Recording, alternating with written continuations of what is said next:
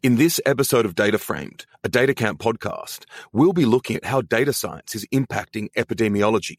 I'll be speaking with Maëlle Salmon, a data scientist who has worked in public health, both in infectious disease and environmental epidemiology. We'll be talking about the role of data science, statistics, and data management in researching the health effects of air pollution and urbanization. In the process, we'll dive into the continual need for open source toolbox development, open data, knowledge organization, and diversity in this emerging discipline. I'm Hugo Bowne-Anderson, a data scientist at DataCamp, and this is Data Framed. Welcome to Data Framed, a weekly DataCamp podcast exploring what data science looks like on the ground for working data scientists and what problems data science can solve. I'm your host, Hugo Bowne-Anderson. You can follow me on Twitter at Hugo Bowne, and you can also follow DataCamp at DataCamp. You can find all of our episodes and show notes at datacamp.com/community/podcast. Hey, Maëlle, welcome to Data Framed. Hi, thanks for having me. It's such a pleasure to have you on the show. I'm really excited to be delving into the role of data science in epidemiology, thinking about the R-Stats community, the role that the R community plays in data science in general today with you. But first, I'd like to find out a bit about you. How did you get into data science originally? Well, I've always liked math, but I was really interested into biology applications of math. So that's why I started out as a biology major. And I really thought I would be, a lab person. But then I did some lab work and I hated it. So I realized I needed to spend more time in front of a computer. And that's how I discovered epidemiology, which is a way to look at life sciences application, use a lot of math and not do lab work. When you were doing biology, you realized that, either pipetting or spending time in the lab wasn't what you enjoyed the most. So you started programming and doing data analysis and that type of stuff? Yeah, exactly. And this applied to epidemiology. And after doing that, after doing my master's in public health, I looked for a PhD and I thought it would be an epidemiology PhD. And it was actually a PhD in statistics, which I hadn't done a lot before because I had mostly used mathematical modeling in my internships and research projects. So I was curious about statistics and it actually worked well. So I got my PhD and after that I looked for new positions, and the one I was really interested in and that I got was a data manager and statistician position. I wasn't a data manager at all, but that's when I learned the data management part, and I guess statistics, data management, that's when I became a data scientist for real. That's cool, because I don't know if you know much about where I came from, but I did my postdoc in a cell biology lab. My background's in pure math, started doing applied math. And I was hired as a postdoc ostensibly to do applied mathematical modeling. But that's where I got there and realized I needed to start doing a lot of data analysis, a lot of statistics. And that's when I learned R and Python as well formally. So there's a similar trajectory there. So you didn't originally think of yourself as a data scientist, though, right? No, I didn't. I thought of myself as a statistician because I had worked so hard to get my PhD in statistics, so getting this statistician title was important for me. But when I did a lot of data wrangling, and for Women's International Day, David Robinson sent out this tweet a series of tweets where he was kind of making an advertisement for women in data science and statistics, and he put my name in a tweet about data scientists, which was first I was very happy and thankful for that, but also very surprised. And that's the first time I realized, oh yes, I'm a data scientist. And actually, you have a lot in common with Dave. And one thing I admire about both of you is how much you like to communicate around data science and to blog. So maybe you can tell us a bit about that. Yeah, I think I started blogging because I had all these small projects I had done for fun, but there were GitHub repos, and in some cases I had tweeted visualizations, but I had never taken the time to really explain how I had done these things. And I thought it would be great to blog about it, to take these old projects and just put them into blog posts. And actually, I was very inspired by what Dave did and also what Julia Silgi did as our bloggers. So I really wanted to have fun blogs as they do. So they were my inspiration. So let's talk about epidemiology. What is epidemiology? Well, it's a lot of things. So officially, it's when you study the determinants of disease, so what causes disease.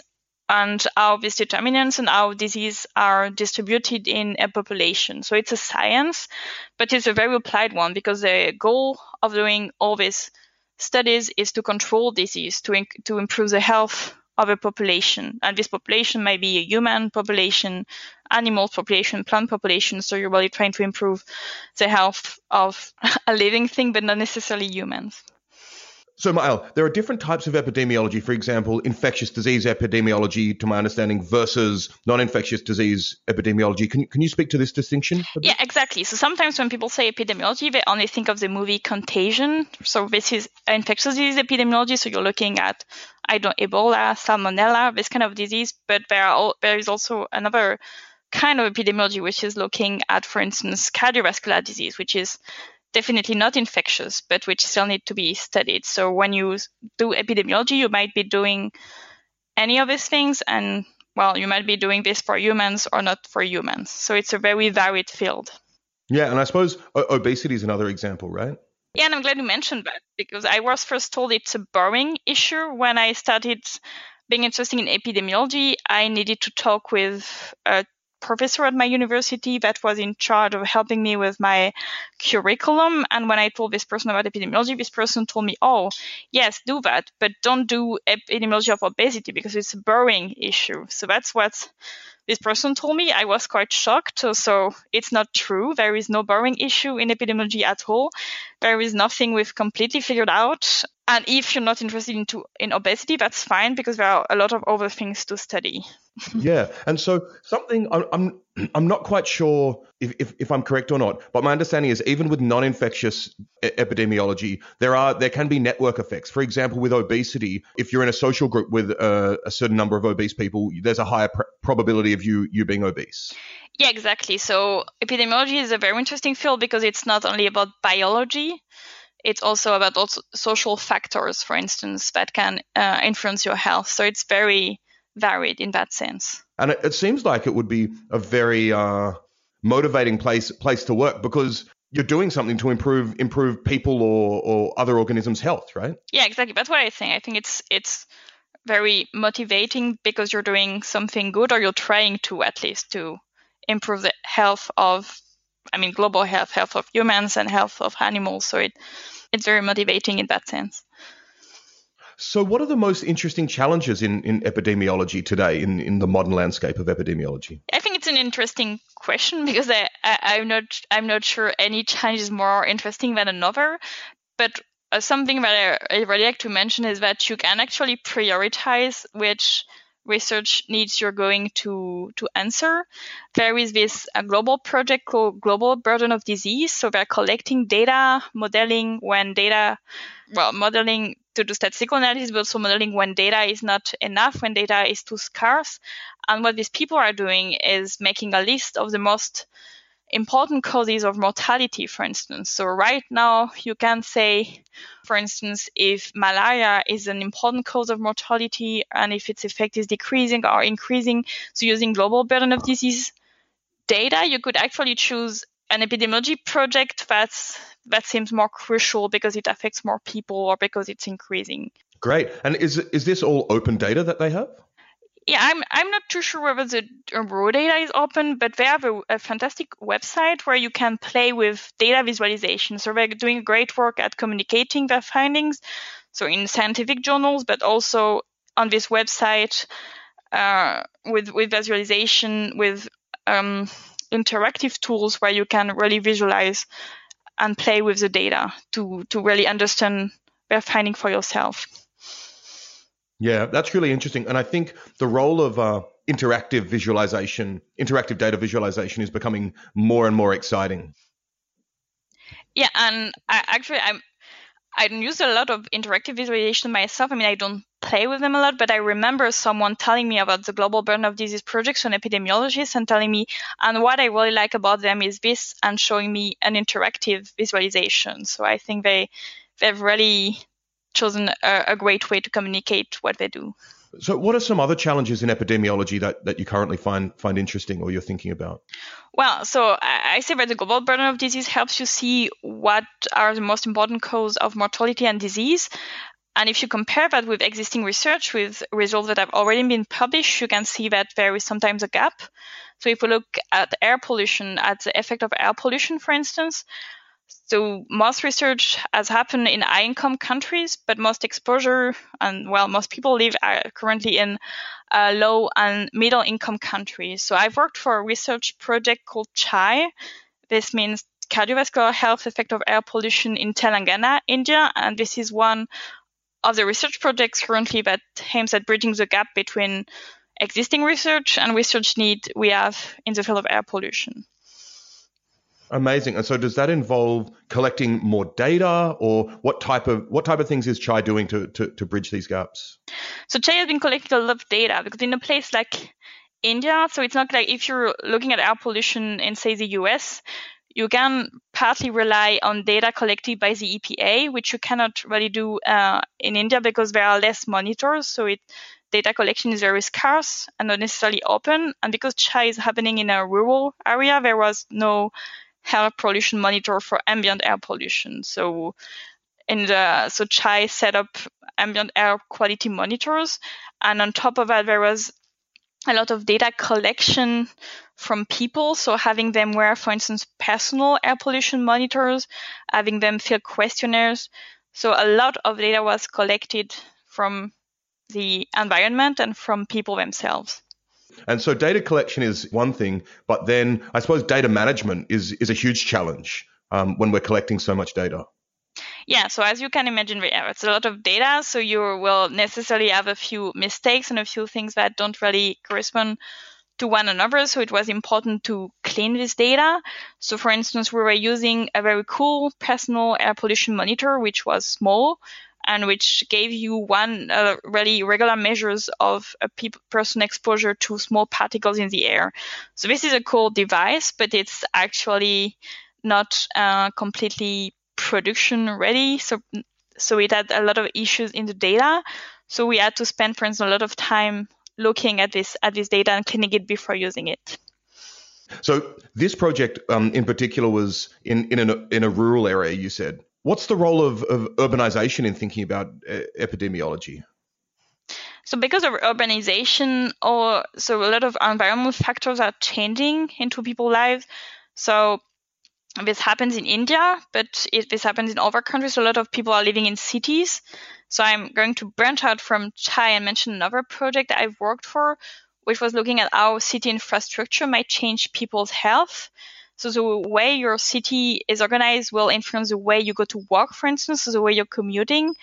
And this project was looking at the influence of putting more cycle paths in your city and health. So it was very interesting because we had to model the influence of the length of bike paths you had in a city, how this influenced the number of people that go to work on a bike, with public transport, in a car, and how this in turn influence health.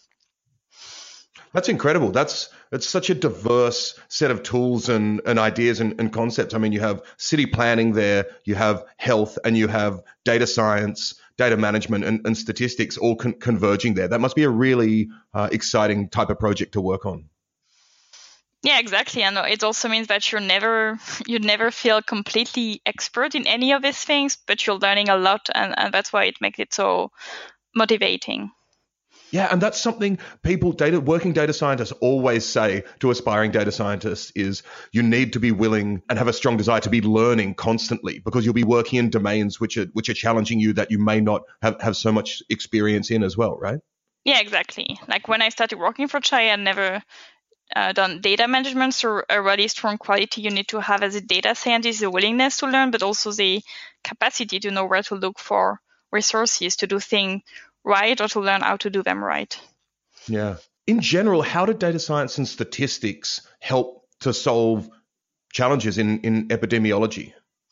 Well, epidemiology is really like a evidence-based field. So when city managers or like public health people make decisions, so often they will use evidence from epidemiology, and because of that, epidemiology relies on a lot of data analysis and statistical work. So that's what statisticians and data scientists are doing in epidemiology. Something that's interesting, if you look at statisticians, they like to develop fancy methods for doing things, and when you have epidemiologists having their issue, an important point that will really make statisticians make a difference in epidemiology is when they actually publish their work as a software, as something that epidemiology can use. So I think an important part of the work of data science in epidemiology is providing software tools for epidemiologists to then use. Yeah, so that would involve not just publishing a result about some convergence property in a statistical paper with one use case, but actually getting open source code out there in the real world and hopefully getting a bunch of users trying it on a variety of projects, right? Yeah, exactly. And actually, when you're writing such a paper, like a methods paper, you actually write code because you're testing your method for yourself or on a simulated data set, on a real world data set. So you have code somewhere on a computer. The real effort you need to make is then documenting this code. And like, for instance, if you think of R, putting into a package, documenting it and testing it. So and this part is crucial, but it's not rewarded a lot in the academic system. But if this doesn't happen, your methods won't be used by real world people and won't make any difference for epidemiology. And so actually in your thesis, you have a great quotation which speaks to this, right? Oh yeah, like I was actually asked by my supervisor during the last week of my thesis writing to add a quote at the end of my thesis, and I actually panicked because I had no idea what to write. I wasn't in a time to be inspired. I was really stressed by writing my thesis, but then I thought of one of my favorite statisticians who sadly died this year, Hans Rosling. So he is a Swedish statistician, and he said, "Let my data set change your mindset." So that is cool because he's using a lot of data to show he was using a lot of data to show people how the world was, which is different from our prejudices when we don't think with data. And what I said is that having this statistical tool was a different version of this quote. So I said, let my tool set change your mindset about your data set. So let me show you everything you can do with your data if we just apply this method. So your data is more valuable than you think if we use these tools. That's amazing. So you altered let my data set change your mindset to let my tool set change your mindset about your data set. I love it.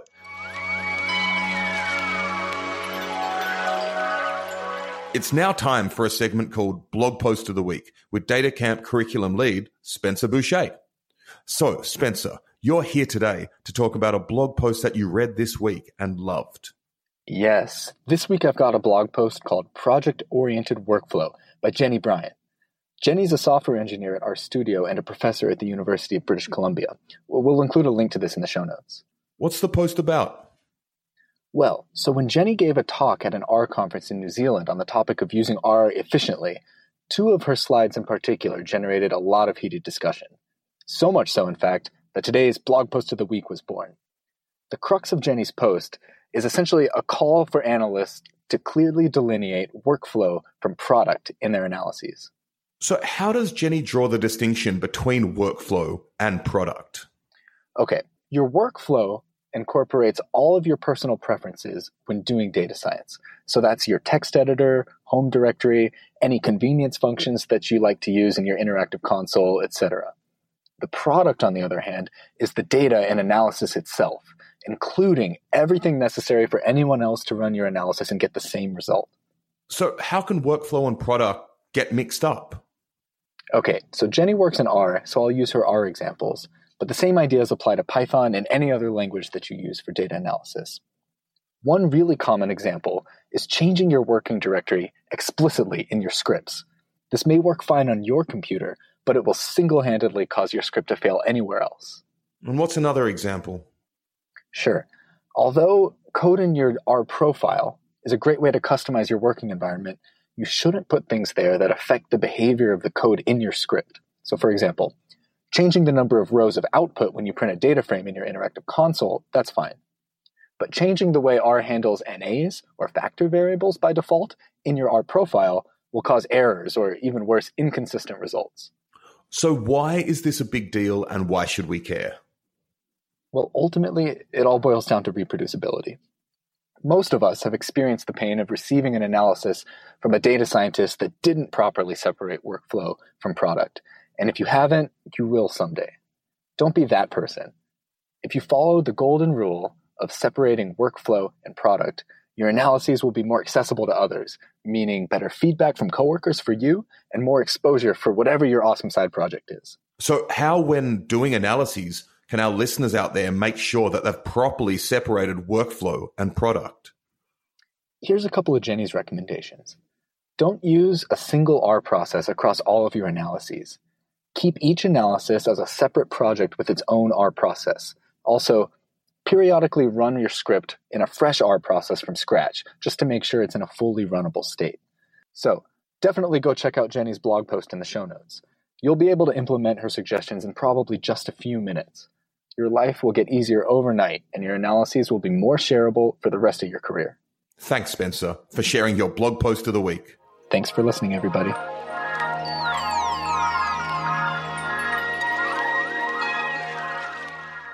Time to get straight back into our chat with Maël.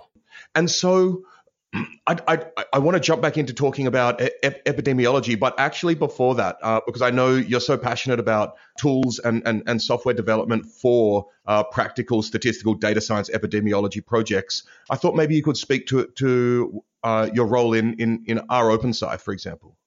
Oh, yes. So rOpenSci is a community of researchers and developers that provide tools for open science and reproducibility. And I got involved in that community I think 2 years ago now. So part of the tools that rOpenSci has are developed by staff, but another part of its tools, a big part of them, are developed by community that submit their R packages to rOpenSci. And rOpenSci ensure a good quality of software by having an onboarding process. So when you want your package to become part of rOpenSci, you need to have it onboarded, and what happens is an open and transparent review of your code and documentation by 2 independent reviewers. So all of this happens on GitHub using guidelines. So what I did 2 years ago was submitting my package, and I wasn't too sure what to expect. And what happened was a very friendly and helpful review of my package, and I got more and more involved, and I'm now a co-editor for onboarding. Yeah, and so I help ensuring this process goes well, and we really ensure the quality of software in our rOpenSci suite of tools. That's incredible. And I think it actually clearly it fills such a huge gap that's left open, by the world of scientific publishing and scientific journals, right? I mean, essentially, one way of viewing some of the work at rOpenSci is it's a peer review process, right? Similarly, for scientific results that come out in journals, this is a peer review process for software to help scientists do their job. Yeah, exactly, and it really increase the focus on your software quality. So when you publish a paper as a statistician, no one is going to look at your code. I mean, most often. So maybe you have a huge mistake in there, and no one is ever going to find it. And having software review is a way to prevent this problem from happening. So rOpenSci is part of the solution to the problem, but of course there should be more software review in general. And interestingly, at rOpenSci, we have partnership with 2 scientific journals, because when you submit your package to rOpenSci, you're not actually publishing it as an academic. But because of this partnership with the Journal of Open Science Software, a method in ecology and evolution, you can actually have your software reviewed and get like a DOI, something that you can put on your academic CV, and that's more valued in the current system. And you recently wrote a blog post about writing R packages. Yeah, so I was invited at an ecology hackathon to give my top tips for developing software packages that are high quality and user-friendly, which is a bit daunting. And there are a lot of good resources for doing that out there. So my blog post is a summary of all these tools that I know, that I've used, all these resources, like books and blog posts that one can read to improve their software writing. And I think it's important to have such summaries, but also I was asked to give my top tips, which surprised me because I don't feel like an expert. Like 2 years ago, I submitted my first package, and I really hope that having such things like my blog post out there help people finding resources to build their skills. Because I think that if I was able to learn all these things or part of these things in 2 years, then a lot of people who don't think they're actually able to learn more about software quality. And this speaks to a more general notion of knowledge organization as well, which I know you're passionate about when thinking about the role of statistics and data science in epidemiology, ecology, air pollution, insurance, maths, whatever it is. I know that the idea of organizing knowledge is something you think a lot about. So maybe you can tell us a bit about that. Yeah, so as a data scientist, often as a statistician, you will be the person that will formulate the issue someone has, like an applied person, in mathematical terms. So that like you will make it more abstract and you will get a formula, a model, whatever, which is a way you will find resources from other fields, from pure mathematics, pure statistics to solve the issue. For instance, what happened to me during my PhD thesis, I was seeing something in my data with the distributions I was using, and my use case was reporting delays. So the fact that when someone gets sick with, say, salmonella, the National Public Health Institute doesn't know of it right away. So there is a time, like there is delay between this person getting sick and their case being reported. So this is one use case, and I had this distributional issue, this statistical issue. I was seeing something, I needed a theorem and a proof of that theorem. And I needed to Google a long time because I was using the keywords from my epidemiology field. And then after a while, I found exactly the solution to my issue, but in insurance mathematics and actually in a German book. So that was really, I was really lucky to find that. And I guess that's why I mean by knowledge organization. So because sometimes different fields use different keywords. People might be doing exactly the same thing, the same statistical thing, and not knowing that this issue has been solved elsewhere. So as a statistician, you need to formulate the question in statistical terms, and also you need to be able to branch out a bit and look in other fields to see what has been done. Yeah, and so as a community, how can we, a community of data scientists, statisticians, work towards better knowledge organization? I guess an important thing is that we have this community, as you say, and there is a single data science community. Like there is not an epidemiology data science community or insurance mathematics data science community. So because people talk to each other and they should do a lot of that, then they can see this parallel things. So we really need to think of data scientists as a whole and to talk to each other in this global community, no matter the field where we apply data science. And I'm actually really glad that you mentioned keywords and search engines and this type of stuff, because this is another piece of advice I always give to people starting out in data science is search engines will be your best friends. Oh, yeah. And in fact, I did a live coding session recently. It was on Facebook Live, actually, where there was a pandas function I just couldn't figure out. And it was actually relatively awkward in the end because it took me like 6 or 7 minutes to get there. And I wasn't sure I'd be able to finish the project. And in the end, the response was, Hugo, that was some of the most valuable stuff, seeing you really like freak out in a search engine, because that's the type of stuff we'll need to do when we work as data scientists. Oh, yeah, that's I was actually certified as a data carpentry instructor this year. So I followed this training, and that's as part of the carpentry instructor training, they tell you that it's actually great if you do a mistake in front of the students. You shouldn't hide it. You should really embrace it and show them how you solve mistakes when you do one, how you solve a bug. So speaking of how the ins and outs and inner workings of data science in your work, what type of data science or statistical tools did you find interesting in your bike paths project? So what happened with this bike paths project? So that's not my main project at work. What happened is that I had this colleague who was working on cities infrastructure, and she had data from 6 cities in Europe, and she had the length of cycle path in these 6 cities. And she was a bit unsure how to use them because cities define cycle infrastructure in different ways. Like you could have one city saying, oh, this road is safe, so this is cycle infrastructure, but it's not dedicated cycle infrastructure. So she asked me, do you think we could use OpenStreetMap data to solve this issue? And I said, oh, sure. So it was a fun challenge. So there are tools for getting OpenStreetMap data, and OpenStreetMap as labels for the dedicated cycle path. So this happened for 6 cities. And once you've written the code for 6 cities, as you know, you can scale this code for any number of cities you want. You just need to change the name of the cities. So what started as this question for 6 cities ended up by our getting data for more than 100 cities in Europe. So really increasing the quality of the modeling in that project. So I guess the technique in that work was mostly data wrangling and data downloading from OpenStreetMap. Yeah, and this speaks to a point that has come up a couple of times in our conversation now, so it's worth focusing on for a second. This idea of open data and how relevant and important and useful it is. What's your take on open data?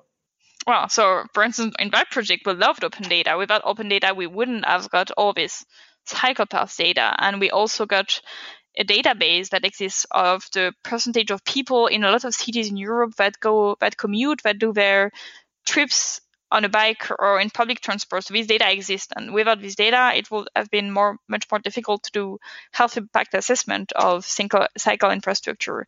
If you think of air quality, which was so important to me when working on Chai, and which is still very important to me, we need the air quality data to assess the effect that it has on health and the effect of different measures, but it's actually very hard to get air quality data in many parts of the world. And it's more complicated than we might think. So if a city has a website with the current value of ozone, so it happens sometimes that you have such a website, so you get the current value, but you never get the past value. So values disappear over time. And what I discovered when working on Chai is a very cool initiative by Krista Azenkopf and Joel Flasher. So these two people developed a platform called OpenAQ that saves all this data from many websites in the world and make them available for everyone to use. So these values don't disappear over time anymore, for instance. That's awesome. And OpenAQ has all its data available. But my understanding is even on top of that, they've got software, right? They've got an R package. Yeah, so that's my contribution, my small contribution to their work was writing an R package to get the data. So they have an API, so they make the data really easy to access after writing all the adapters from official website and data website. And so I wrote this R package so that anyone can get this data in R without knowing anything about API queries. What type of techniques are most important when thinking about this type of data? I mean, you've got geospatial data, time series. Are you interested in prediction? What type of techniques do you use when working on this?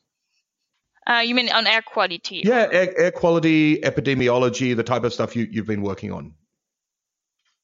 Yeah, so my impression is that often I've not been using fancy techniques, but what is taking the most time is thinking of how to communicate uncertainty to people, to colleagues in papers, because it's such a complex notion, an important notion to communicate, so not giving a single number when you're estimating something, but also giving confidence intervals or prediction intervals, and how do you explain them? So that's a really important thing. Yeah, absolutely. And we see that, in the media when presented with job reports or polling and this type of stuff. It's commonly, a lot of these numbers are reported as concrete numbers that are taken at face value, as opposed to the news being reported, this is a number, but this is how certain or uncertain we are about it, which it would be great to see that type of stuff more and more, I think.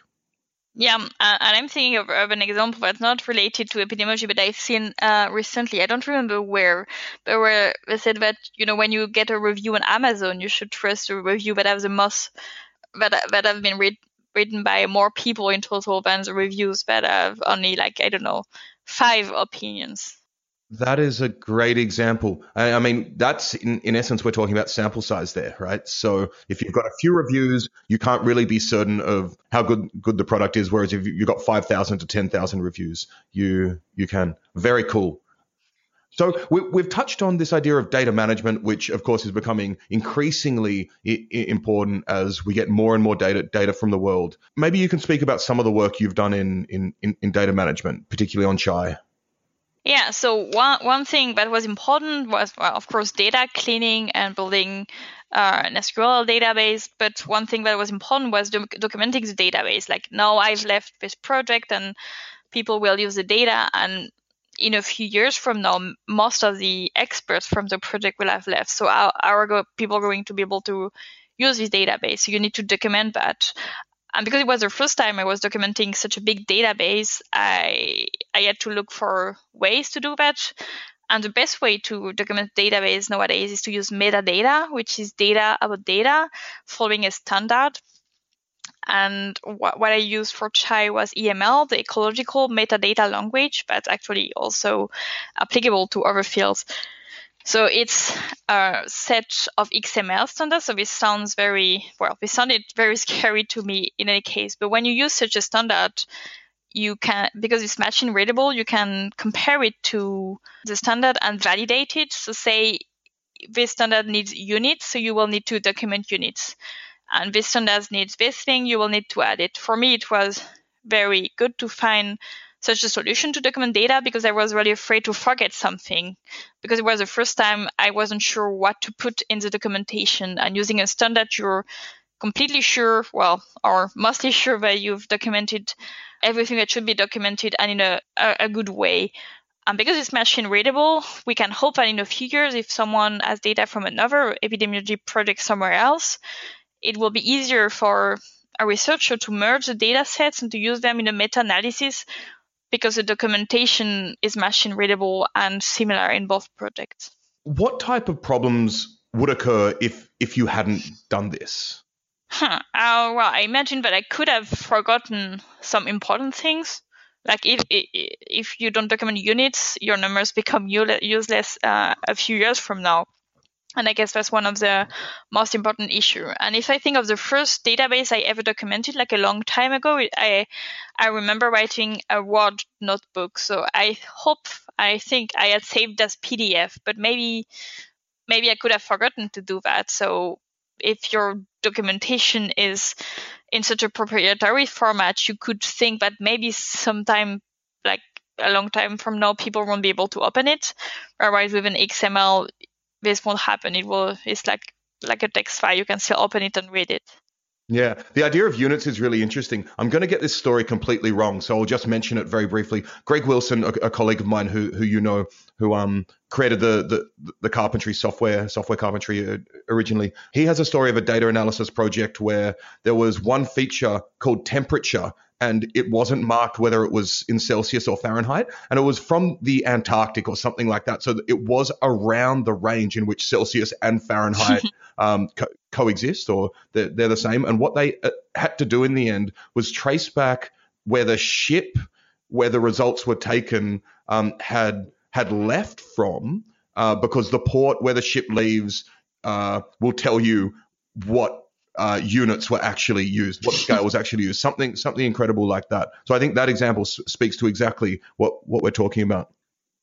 Yeah, that's funny that you should mention that, because we had a monitors that whose output was also a temperature, like in CHAI, but without units. But there was another variable that you got that was units. So we have such a table with numbers that are temperature, and another column, if you wish, in this data set are units. So because units are not the same for every line.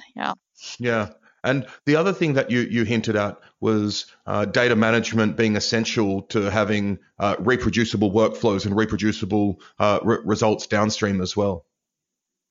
Yeah, and I also think data management itself can be reproducible. So everything I've done, the data was done with an R script. So I did nothing by hand. Like I even, at some points I corrected typos. And I had a lot of RGSUB comments for correcting all the typos, because I really didn't want to open the file and correct the typos myself. So this way, even the data management is reproducible. So how we got from the raw data to the corrected data that we use for further analysis is reproducible, and which is great, because if at one point we're surprised by one value, we can probably trace the mistake back, or trace the origin of the problem back to where it came from. Now it's time for a segment called Stack Overflow Diaries with DataCamp curriculum lead Kara Wu. Hey, Kara. Hey, Hugo. I've got a really fun installment of Stack Overflow Diaries for you today. I am pumped for this. What question are you going to tell us about? The question comes from the Statistics Stack Exchange site, and user Kevin Kim wants to know how to understand the drawbacks of k-means clustering. I'll post a link in the show notes and definitely encourage people to read the answers to this one. Can you tell us a bit about k-means clustering, just to set the scene? Absolutely. K-means clustering is a way to divide up data into a given number of groups so that each data point belongs to the group with the nearest mean value. So for an example, say you had a data set of the weights and heights of some babies and adults, but the data isn't labeled, so you don't know which are babies and which are adults. If you plotted this data on a scatter plot, there would be two fairly distinct clusters of data points, and k-means is a way to automatically group data into these clusters. That's a great example. So what was Kevin Kim's question? I'm going to paraphrase it a little bit. Kevin Kim says that the drawbacks they've read about k-means clustering are that it essentially assumes that clusters are spherical and roughly the same size. However, Kevin's understanding of k-means is that no matter what, it will produce clusters that minimize the sum of squared errors, so they don't understand the link between this and the assumptions described. That is a great question. I'm looking forward to the answer. Part of the reason I chose this question is that it features a truly stellar answer from Dave Robinson. By generating and plotting some data, he demonstrates how minimizing the sum of squared error does not necessarily yield the most natural clusters. In the first case, he shows a scatter plot of data with two clusters. One cluster is concentrated in the center of the plot, and then there's a ring of data points around it. To the human eye, these are clearly two concentric clusters of data, but as Dave demonstrates, k-means clustering splits them right down the middle of the plot instead. In another example, he shows data that to the human eye clearly form three clusters with different numbers of points, but k-means ends up splitting the largest cluster into two. And another user, Anonymous, expanded on Dave's answer and pointed out that k-means will also create clusters even on data points that are totally uniform. I'm a huge fan of showing these types of principles at work via example. So, to reiterate, k-means will always minimize the sum of squared errors, but the point is that there are data sets in which you don't want to do this in order to cluster them, right? Exactly, Hugo. Although Dave shows cases where k-means quote-unquote fails, as he points out, these failures reflect the assumptions of the algorithm that allow it to succeed in the kinds of cases it's designed for. I'm going to quote Dave because he says it so well. Assumptions are where your power comes from. When Netflix recommends movies to you, it's assuming that if you like one movie, you'll like similar ones and vice versa. You can't make a recommendation algorithm without making some assumptions about users' tastes, just like you can't make a clustering algorithm without making some assumptions about the nature of those clusters. Thanks, Kara. If you enjoyed that, listener, be sure to check in for the next episode of Data Framed. Our guest will be none other than Dave Robinson himself, here to talk about citizen data science. Thanks, Kara, once again, for reading us a page from your Stack Overflow diary. Of course, Hugo, and chat next time. Let's now jump back into our interview with Maëlle Salmon. Something we've mentioned in passing is the idea of community in data science. And you're part of the stats community, which seems like it's a really wonderfully welcoming, open community for the most part. Can you speak to the idea of community and how you've felt your work has developed? Yeah, so I've always felt very welcome in our community. So I think I got on Twitter roughly at the same time that I started doing data management and reading things on Twitter, asking questions. So before that, when I was working on my PhD, I was on my own, but then I started discovering this whole community. So it's welcoming, but I think we could do better. So right now, the community is not as diverse as it could be. So we're probably missing talents from some part of the world. We're probably missing talents from women. So there are currently some initiatives in our community helping to increase diversity and to not miss these talents, and also to make the community welcoming for everyone, even the people that had bad experiences before, so that they feel they can take part in this community. What types of initiatives are you talking about?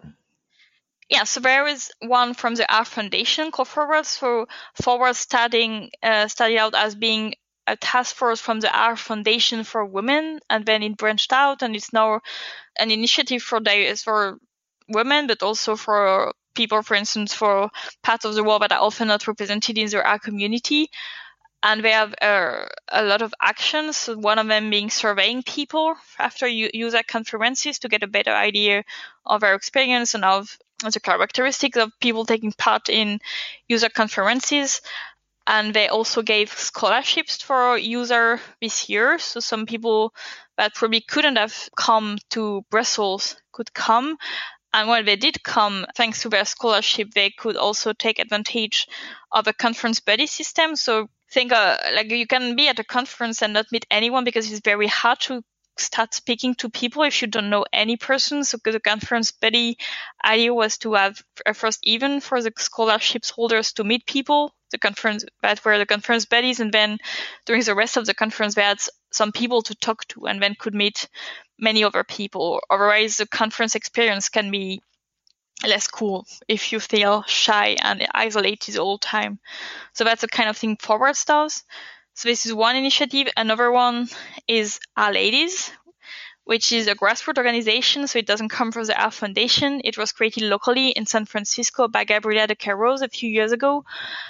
And there was another chapter in London. And these chapters got together and created Our Ladies Global, which has helped creating many local chapters since, I think, 2016. For instance, I co-created the Barcelona chapter in Spain.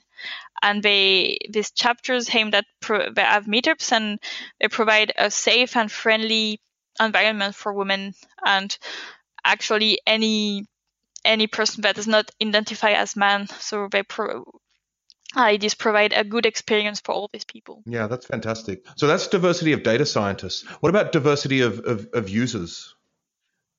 When you're a data scientist, your user can be, it depends on your perspective, but say, even if you're not a data scientist, you're an epidemiologist and you create a map of incidents of salmonella in a region, and you decide that the counties with the most incidents of salmonella will be red and the one with the least incidents of salmonella will be green.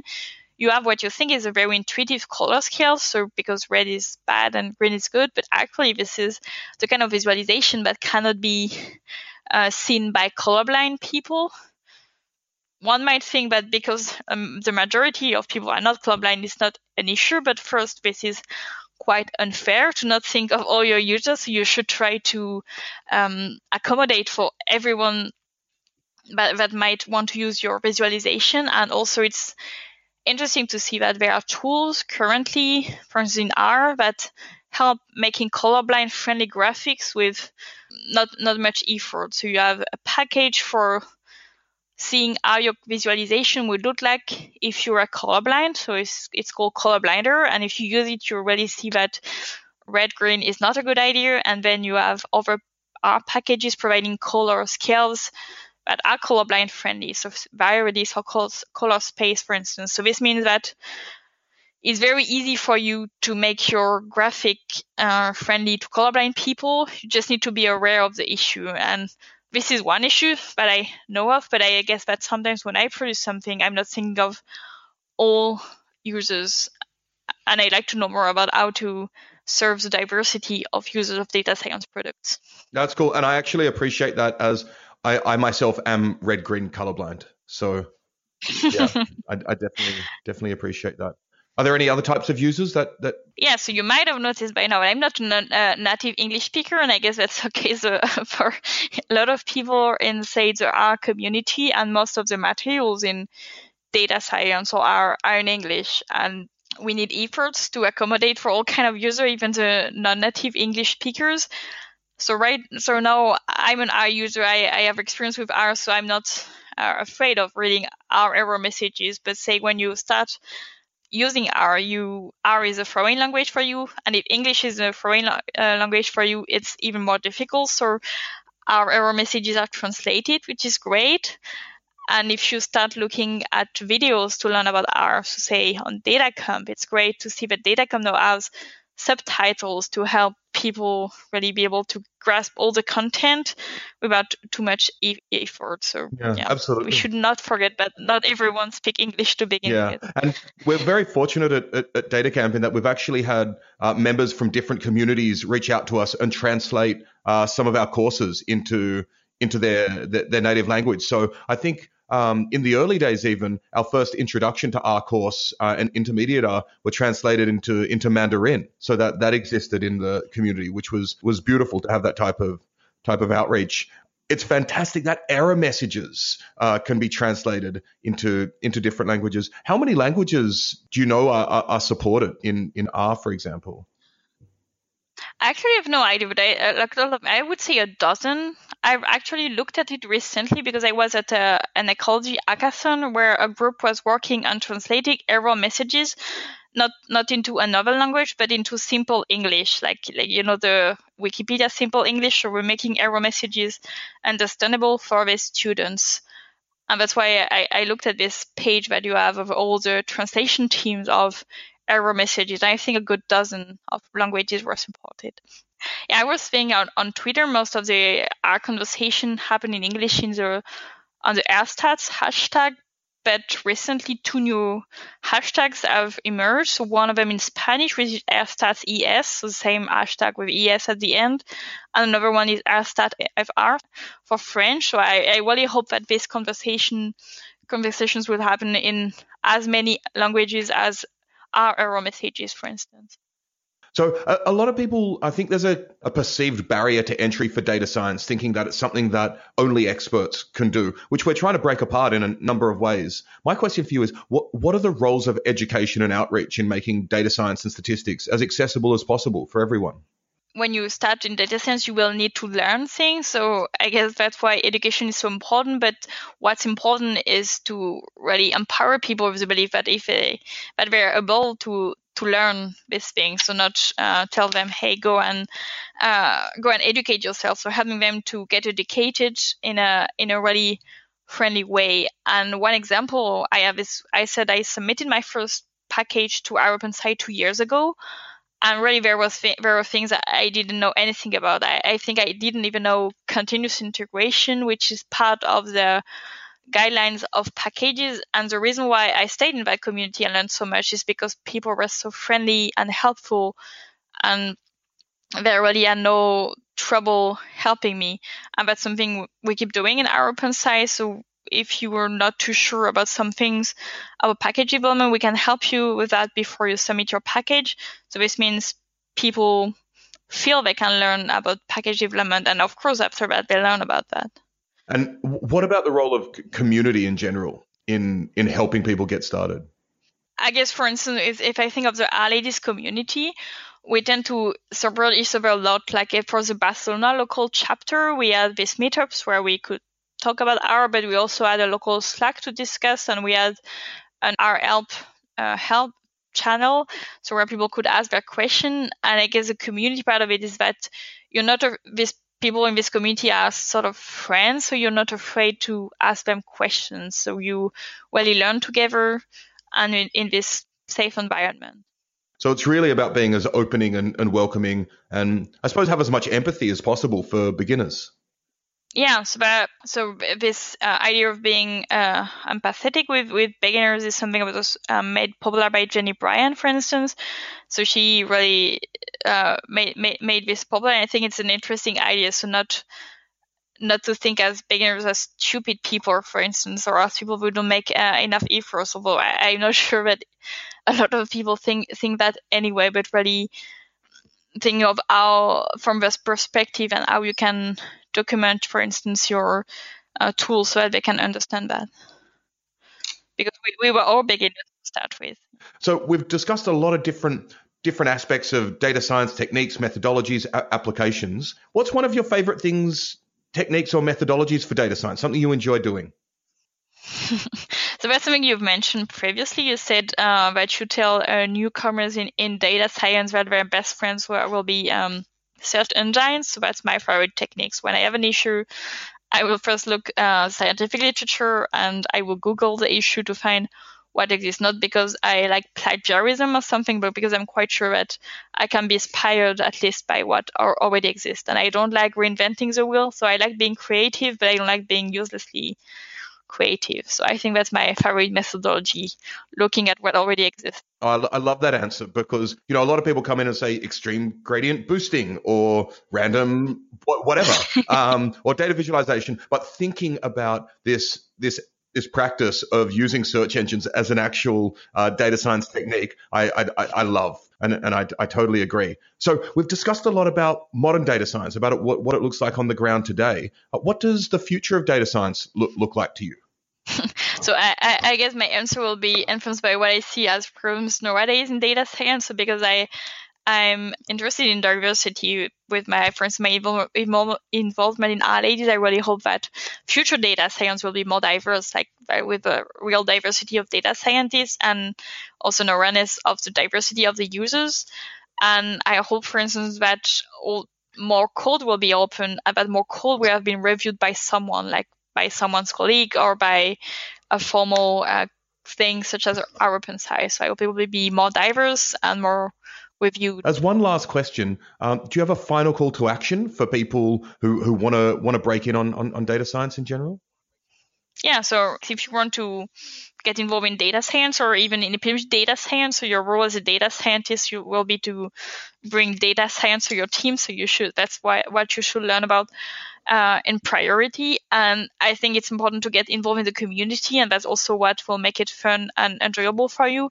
And there are a lot of ways to get involved in your data science community. So I will speak of the R community because that's the one I know the best. So you can, for instance, submit interesting things that you've read to our weekly newsletter so that other people can read about that. You can blog about what you learn.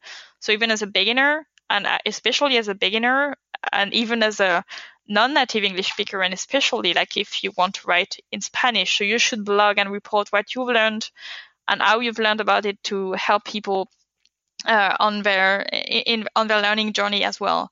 You should also meet people like not only online, but also in the real world by getting involved in your local user group or R-Ladies chapter. You could start from. So I co-founded an R-Ladies chapter, and I promise it's a very cool experience, and it's really worth all the efforts that you will have to do. And if you want to learn more about code quality, which will be important in your data scientist career because you will be writing a lot of code, you can volunteer to become a R package reviewer for our OpenSci or for Journal of Science software, which will make you better acquainted with best practices in writing software and writing science. Great. That's a wonderful amount of useful and practical on the ground advice. Maëlle, it's been an absolute pleasure having you on the show. Thank you. Thank you for having me. And it was a pleasure for me too.